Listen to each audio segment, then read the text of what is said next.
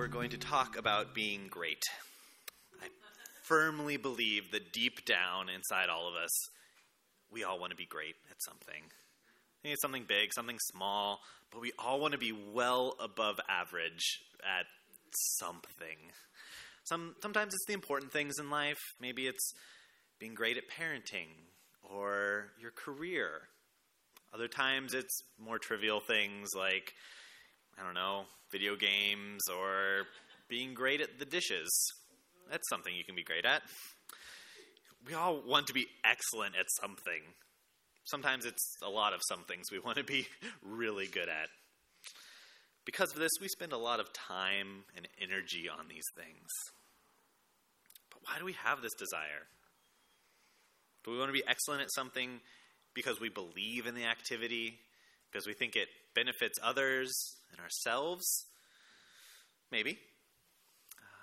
But maybe we want to just feel better than someone else. We like that feeling of superiority, knowing that we are better than someone. These are good questions to be asking as we reread our passage today. We'll hear the disciples arguing over who is the greatest, something that we can probably relate to on some level. I mean, think about it. Who would want to be a mediocre disciple? I wouldn't want to be, so I get it. They're starting from a place of wanting to be excellent at what they do, what they're called to do, following Jesus. But they've gone down a path of self-righteousness. And just like the disciples, we seek greatness too. But what are we really seeking? So let's turn to our passage for today. Mark 9:30 through 37. Feel free to follow along in your Bibles or on the screen. So Mark 9:30 through 37. They went on from there and passed through Galilee. He did not want anyone to know it, for he was teaching his disciples, saying to them, "The Son of Man is to be betrayed into human hands, and they will kill him. And 3 days after being killed, he will rise again." But they did not understand what he was saying, and were afraid to ask him. Then they came to Capernaum, and when he was in the house, he asked them, "What were you arguing about on the way?" But they were silent. For on the way, they had argued with one another who was the greatest. Then he took a little child and put it among them, and taking it in his arms, he said to them, "Whoever welcomes one such child in my name welcomes me. And whoever welcomes me welcomes not me, but the one who sent me." This morning, we rejoin Jesus and his disciples as they're making their slow journey towards Jerusalem.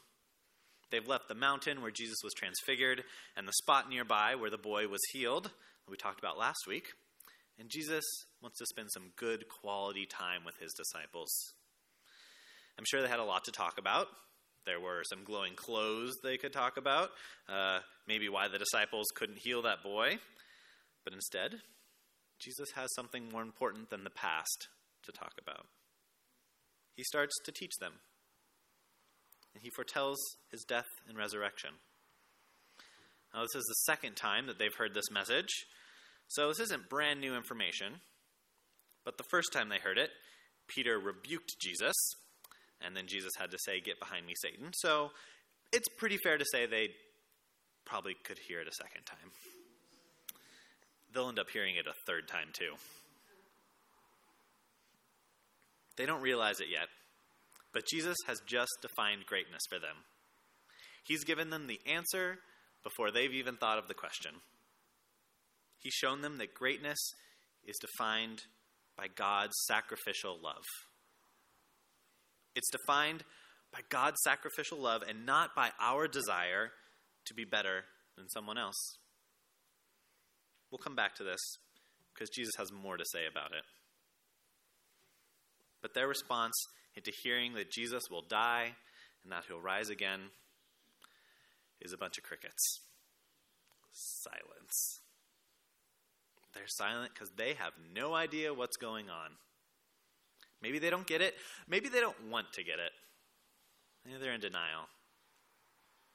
You'd think the second time might be a little easier to hear. But no.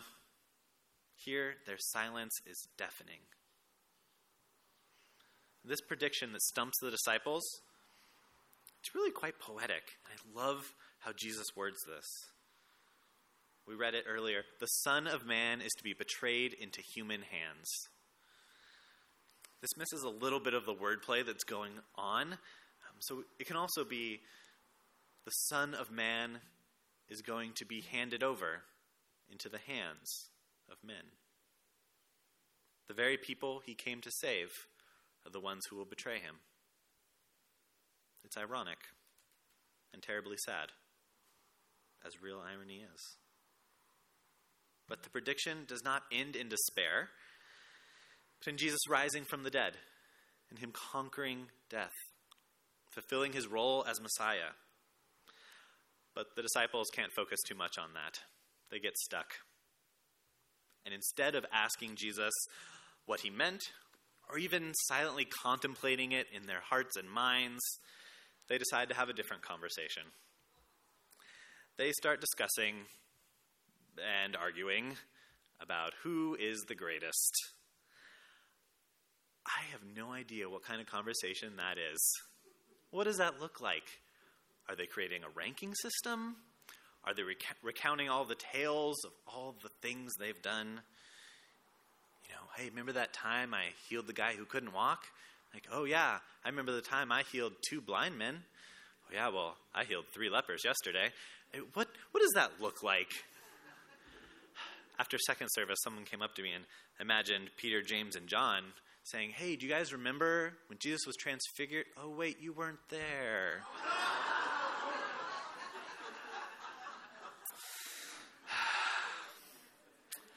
Right after Jesus had told them that he would be betrayed and killed, they start to fight over who's the greatest.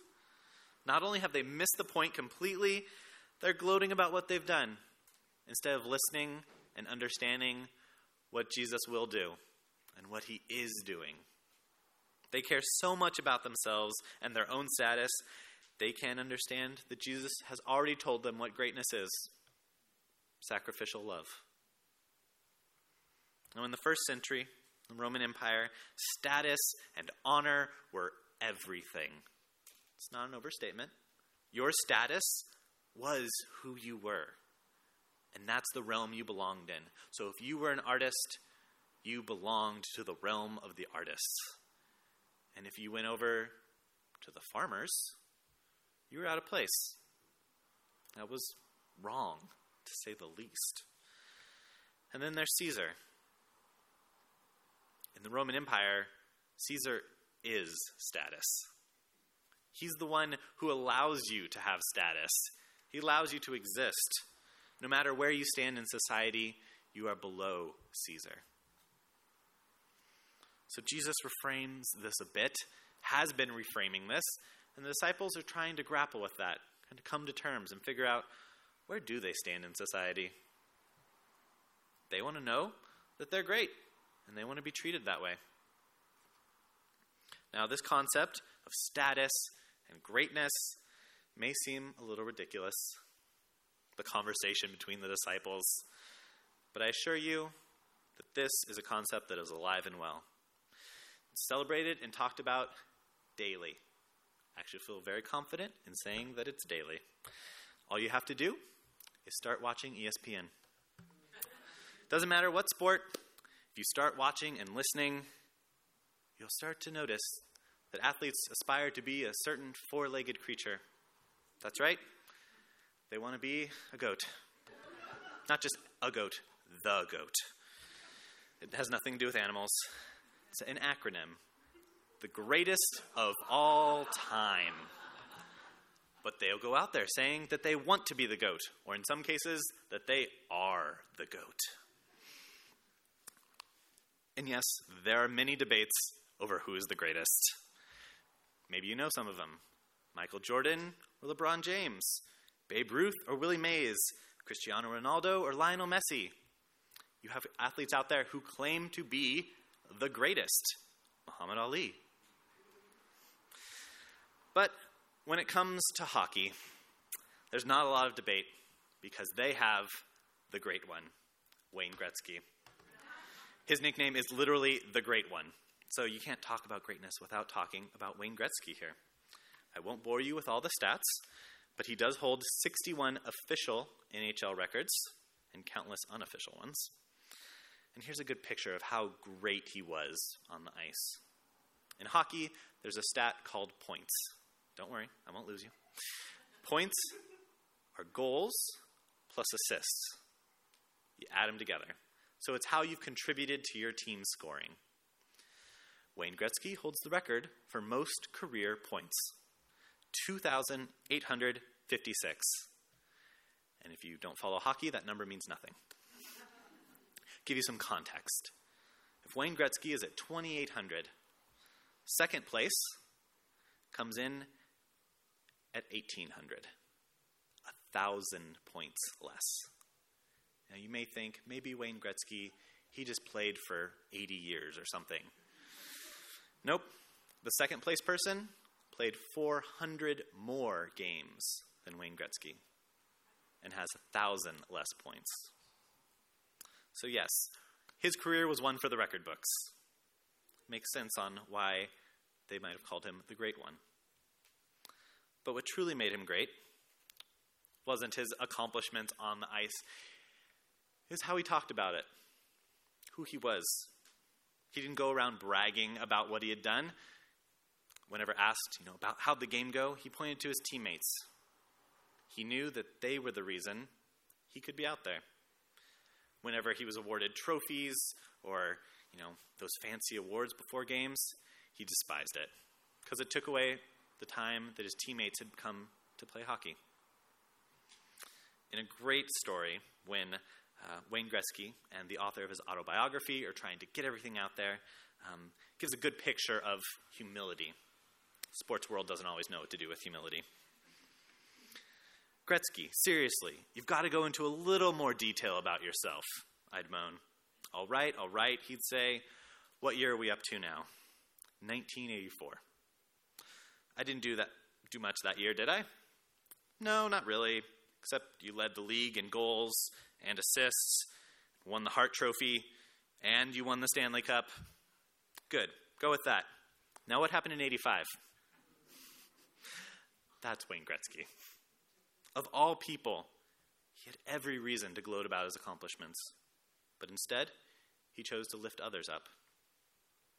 While he may have been given the title of the Great One because of his skills and accomplishments, and it was given to him, he didn't name it himself. He was able to keep it because of how he acted and how he brought others up to his level. This puts the debate about greatness in a little different perspective. Worldly status is not what truly makes someone great. It didn't make Wayne Gretzky great.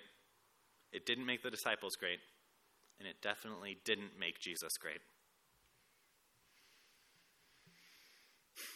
Greatness is found in how we relate to others through the sacrificial love of God. This means that excellence is not a bad thing to search for. In fact, it's exactly what we should be striving for. The problem is that we, like the disciples, we don't define it correctly.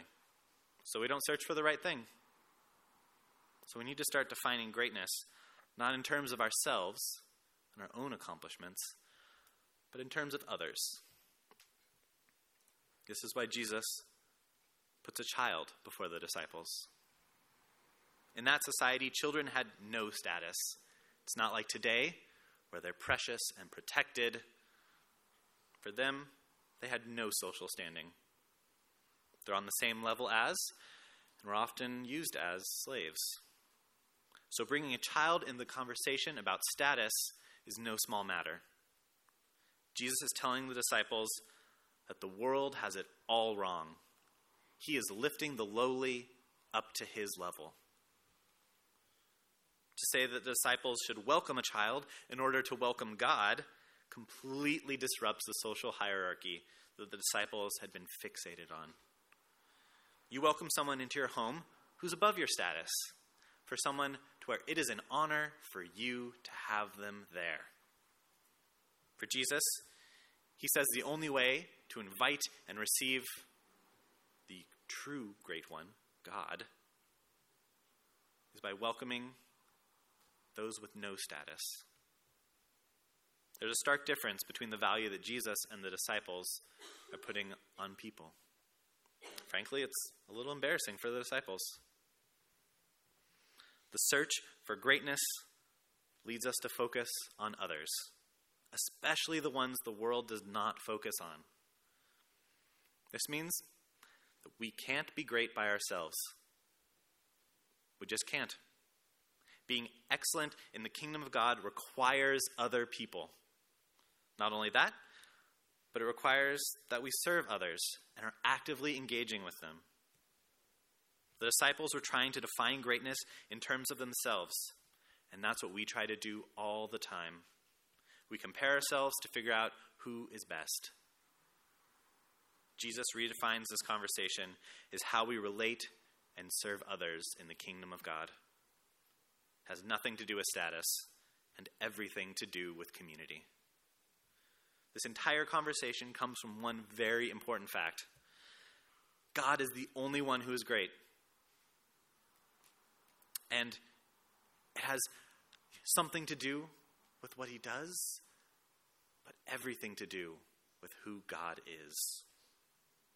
We can't argue about who is better than who, because God's the one that tells us what it means to be great in the first place. It's not up to us. Jesus is great because he is God, and because of his sacrifice, because of what he did for the world. It's not based on popularity or because he could do miracles. Jesus is great because he did miracles for people who needed miracles. He's great because he invited tax collectors and prostitutes and every sinner he could find to eat at his table. He's great because he's God, because he welcomed those without status into a place of honor. Now, the largest and most impactful, the most communal display of this greatness was when Jesus died on the cross for humanity. The very thing he told his disciples about before they started arguing. It was on the cross that he gave everything he had so that we might be free. Died so that we might have life. And that is greatness. It's the model that we have. Giving our lives so that the lives of others are transformed. We're called to be people who spread the transforming love of God to others, to form community. And in that, greatness is found. So yes, the disciples were deeply misled in their search for greatness. But the search wasn't the problem. All of us should be searching. All of us should want to be great.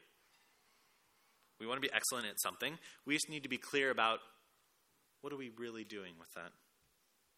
What are we actually pursuing? We need a kingdom definition of greatness that points to our relationship with others and our relationship with God. So what does greatness look like for you? Where do you find your greatness? Are there places you find yourself arguing, either out loud, maybe in your mind, about your own excellence? How is that keeping you from growing closer to God and being transformed by the reality of the cross? This morning, it's my prayer that we all become great, but not in a way that compares us to others. I pray that we'd be great in the way we seek to live and act like Jesus each and every day, so that the kingdom of God might be on earth as it is in heaven. Let us pray.